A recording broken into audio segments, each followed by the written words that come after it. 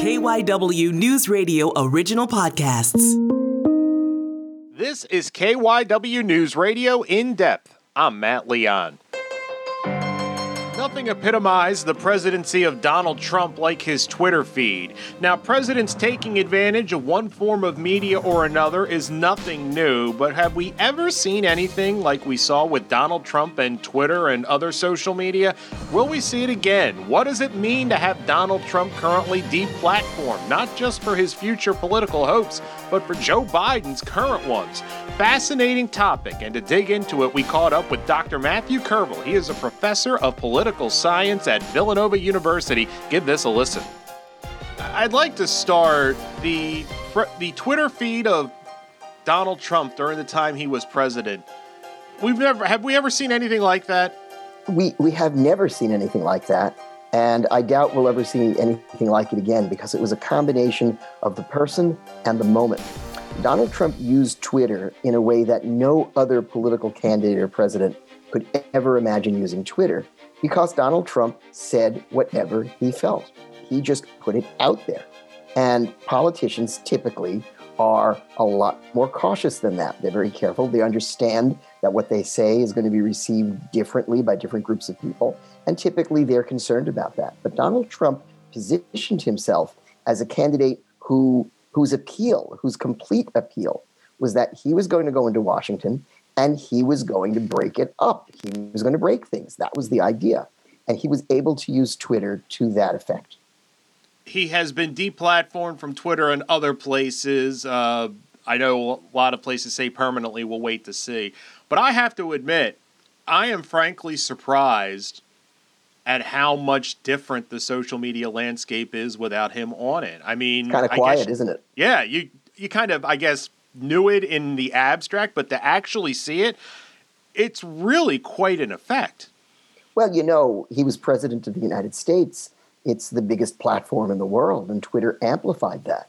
So I think we were going to see some effect if he hadn't been deplatformed once he left office. But the combination of the two has really, really been dramatic. It really, things are quiet now.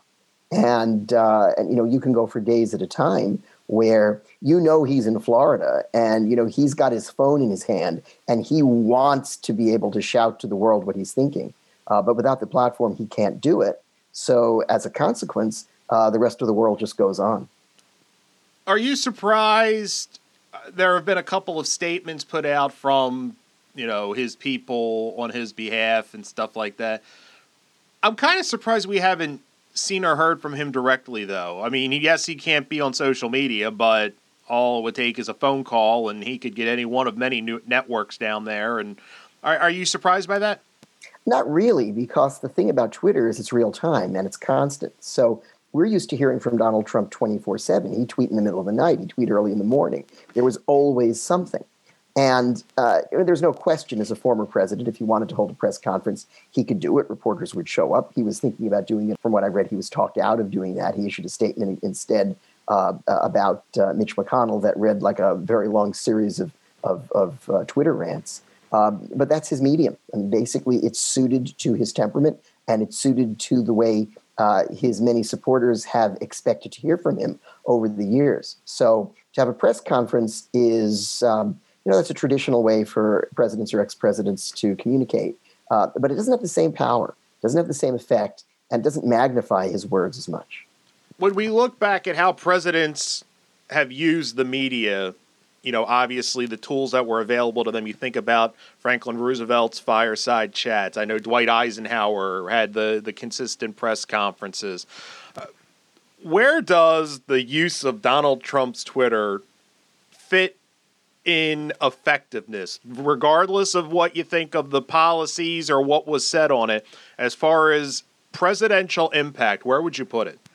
I'd put it all the way up at the top. I would go so far as to say that it's hard to imagine a Trump presidency without Twitter, and it's hard to imagine a Trump candidacy without Twitter. I mean, do a little thought experiment. Think about how quiet things have been over the last few weeks, and now imagine that was the case 5 years ago when Trump was running the first time, or imagine that was the case while he was in office. You probably can't do it because Twitter not only defined his presidential style, but it really encapsulated his entire communications approach. And you take that away, you shut that down, and he may still be screaming and he may still be angry and he certainly still has opinions, but he doesn't have the platform to broadcast those opinions. And if we think about, you wanted to talk about some other presidents, and Eisenhower was terrible on Twitter, wasn't he? Indeed, I unfollowed him a long time. Yeah, I did too. I think it's just not worth it. But you want to go back to what other presidents did. The presidents that were effective with mass media communications typically had two things in common. They had access to a medium of communication that fit their style, that fit their leadership style, and they understood how to maximize that medium to great effect. So, you can go back to FDR and radio. FDR was a master of radio in part because he was able to understand and appreciate the medium and get it to work for him. And it was a very friendly medium for him. He actually had a very good radio voice. But it was more than that. He understood that radio offered a kind of, for lack of a better phrase, false intimacy with the public, that people would appreciate or feel like the president was coming into their homes through their radios. And he understood and had people who understood and could advise him on how to maximize that effect. So, for instance, we think about the Roosevelt fireside chats as being emblematic of the way he communicated, and I think that's fair. But he didn't give many of them. Remember, he was in office roughly 13 years. And he gave very few fireside chats over that period of time, because one of the things he understood was overexposure on the radio was a problem. If the president started coming into your home too much, then people wouldn't want you there. For Donald Trump and Twitter, it was really the exact opposite. Twitter is about being there all the time. And, just like, we joke about, former presidents using Twitter when it wasn't available to them. I don't know that a president like FDR would have been able to have communicated as effectively on Twitter, just like I doubt that Trump would have been able to communicate as effectively on radio. It just didn't play to their respective leadership styles. I think it's safe to say from the Joe Biden presidency, we will see a much more traditional use of social media. Are there things you're looking for in ways that the Biden administration maybe crafts messages and stuff like that? They're never going to do what Donald Trump did, but could you see them taking, I don't know if lessons is the word, but seeing how effective it was and trying to utilize it in a way that fits a more traditional presidency? Yeah, I think we're already starting to see it. I mean, if you look at the town hall from Wisconsin, I think you're going to see a lot more events like that from Biden. I think you're going to see more traditional outreach. His press team holds availabilities every weekday. I would expect to see presidential press conferences come back into fashion, and there'll be the more disciplined types of press conferences. Occasionally, Donald Trump would just sort of have the idea that he wanted to speak to the press, and as they say on sitcoms, hilarity ensues. Basically, it wasn't really a scripted or planned event, so much as it was sort of a set of tweets in person in real time. So, I think what Biden wants to do is he wants to communicate compassion, he wants to communicate competence, and he wants to turn down the temperature. So, while he will use social media to reach people simply because that's where a lot of people are, he's not going to use social media the way that Donald Trump did because his objectives are so different. And the medium really, if you use Twitter so effectively the way Trump did, it turns up the temperature, and that's not what Biden wants to do. That being said, I can't imagine we're not going to see other politicians try to follow the Donald Trump playbook and utilize social media in that way. But I don't know. I feel like in a lot of ways, people talk about, the next Donald Trump. I think Donald Trump was just a special case in the way he constantly needed attention, but also he was a known name for 30 years. So the brand was there regardless of what you think of it. Can you see anybody utilizing it to the effective level that we saw with Donald Trump with regards to trying to ascend to the presidency? I think people will try, but I don't think they're going to be successful for the reasons that you just gave. I think you made a couple of really excellent points. One is that Donald Trump was a known quantity. He was, as much as somebody who was known for his real estate background, he was really a media celebrity. He was a reality television star.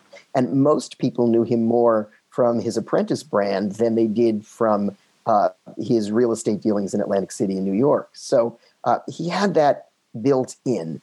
He understood mass media. He understood how to play to mass media. And I think this is really important. He was able to take the persona that he crafted over the years, largely on television, with him into his campaign and then into the White House. A more traditional politician or a politician operating at a moment that wasn't ripe for an outsider would probably have taken their media savvy and toned it way down and figured, if I don't tone it down, I'm never going to be taken seriously. I'm just not going to be seen as a serious, credible candidate. And the reason that Donald Trump was a serious, credible candidate to so many people is precisely because he played to that persona that they were familiar with. So can anybody else do that? I doubt it. For one thing, I don't know that any other politician is going to be as fast and loose on social media as Trump was. I don't know that they have the latitude to do it. I don't see Ted Cruz or Josh Hawley being that person who can act on Twitter the way Donald Trump could, the way maybe some of us have relatives who do. And that is relatable. That's an extremely important thing because we get to choose who to follow. And we're going to follow people who are interesting. We're going to follow people who are entertaining. And in order to use Twitter to be interesting and to be entertaining, you have to be outlandish. Most politicians can't get away with that and be successful because it has to be their brand. If it isn't their brand, and if the moment doesn't resonate with that brand, it doesn't work. You and I are having a conversation January 2024. Is Donald Trump still deplatformed, or do you think things will have loosened up for him and all of a sudden Twitter and other will say, well, he's not president anymore and maybe we should allow him back on? I know some of them said it was permanent. What do you think? 4 years from now, is he still deplatformed? Who knows what the social media environment's going to look like 4 years from now? Who knows if there will be other platforms that we can't anticipate today where he will function. I think it's so tricky to try to project that far into the future. There are so many moving parts, both in the media environment and with Donald Trump himself, in terms of what awaits him now that he's out of office. We really can't know. We can speculate, but we really can't know. And, I will make this prediction, though. I think if Donald Trump does not find a suitable platform like he had with Twitter, he will not be able to come back from that. An interesting aspect, we've talked about Donald Trump not being on Twitter from kind of through the prism of how it affects Donald Trump. How much does it help Joe Biden to not constantly have Donald Trump talking about what he should have done, why this is a mistake, why this stinks, why he's a terrible president, and you missed out with Donald Trump? It just allows Joe Biden to do things that Joe Biden wants to do. Not that it would affect Biden himself, but his comms team. They're not constantly in defensive posture. That's exactly right. And he's got the field to himself. If you could just imagine, like you said, what the first few weeks of the Biden administration would have been like, or if you want to look forward, the first months of the Biden administration, with Donald Trump there at every single turn, criticizing Biden, playing up what he did, what Biden isn't doing, it would be an entirely different world. And then on top of that, you'd have to believe that mainstream reporters would pick up on those tweets and then ask Biden about them and ask Biden's press people about them. So then Donald Trump not only injects into the story, but essentially becomes the story. Biden hasn't had to contend with any of that. And I think actually he caught a tremendous break because of it.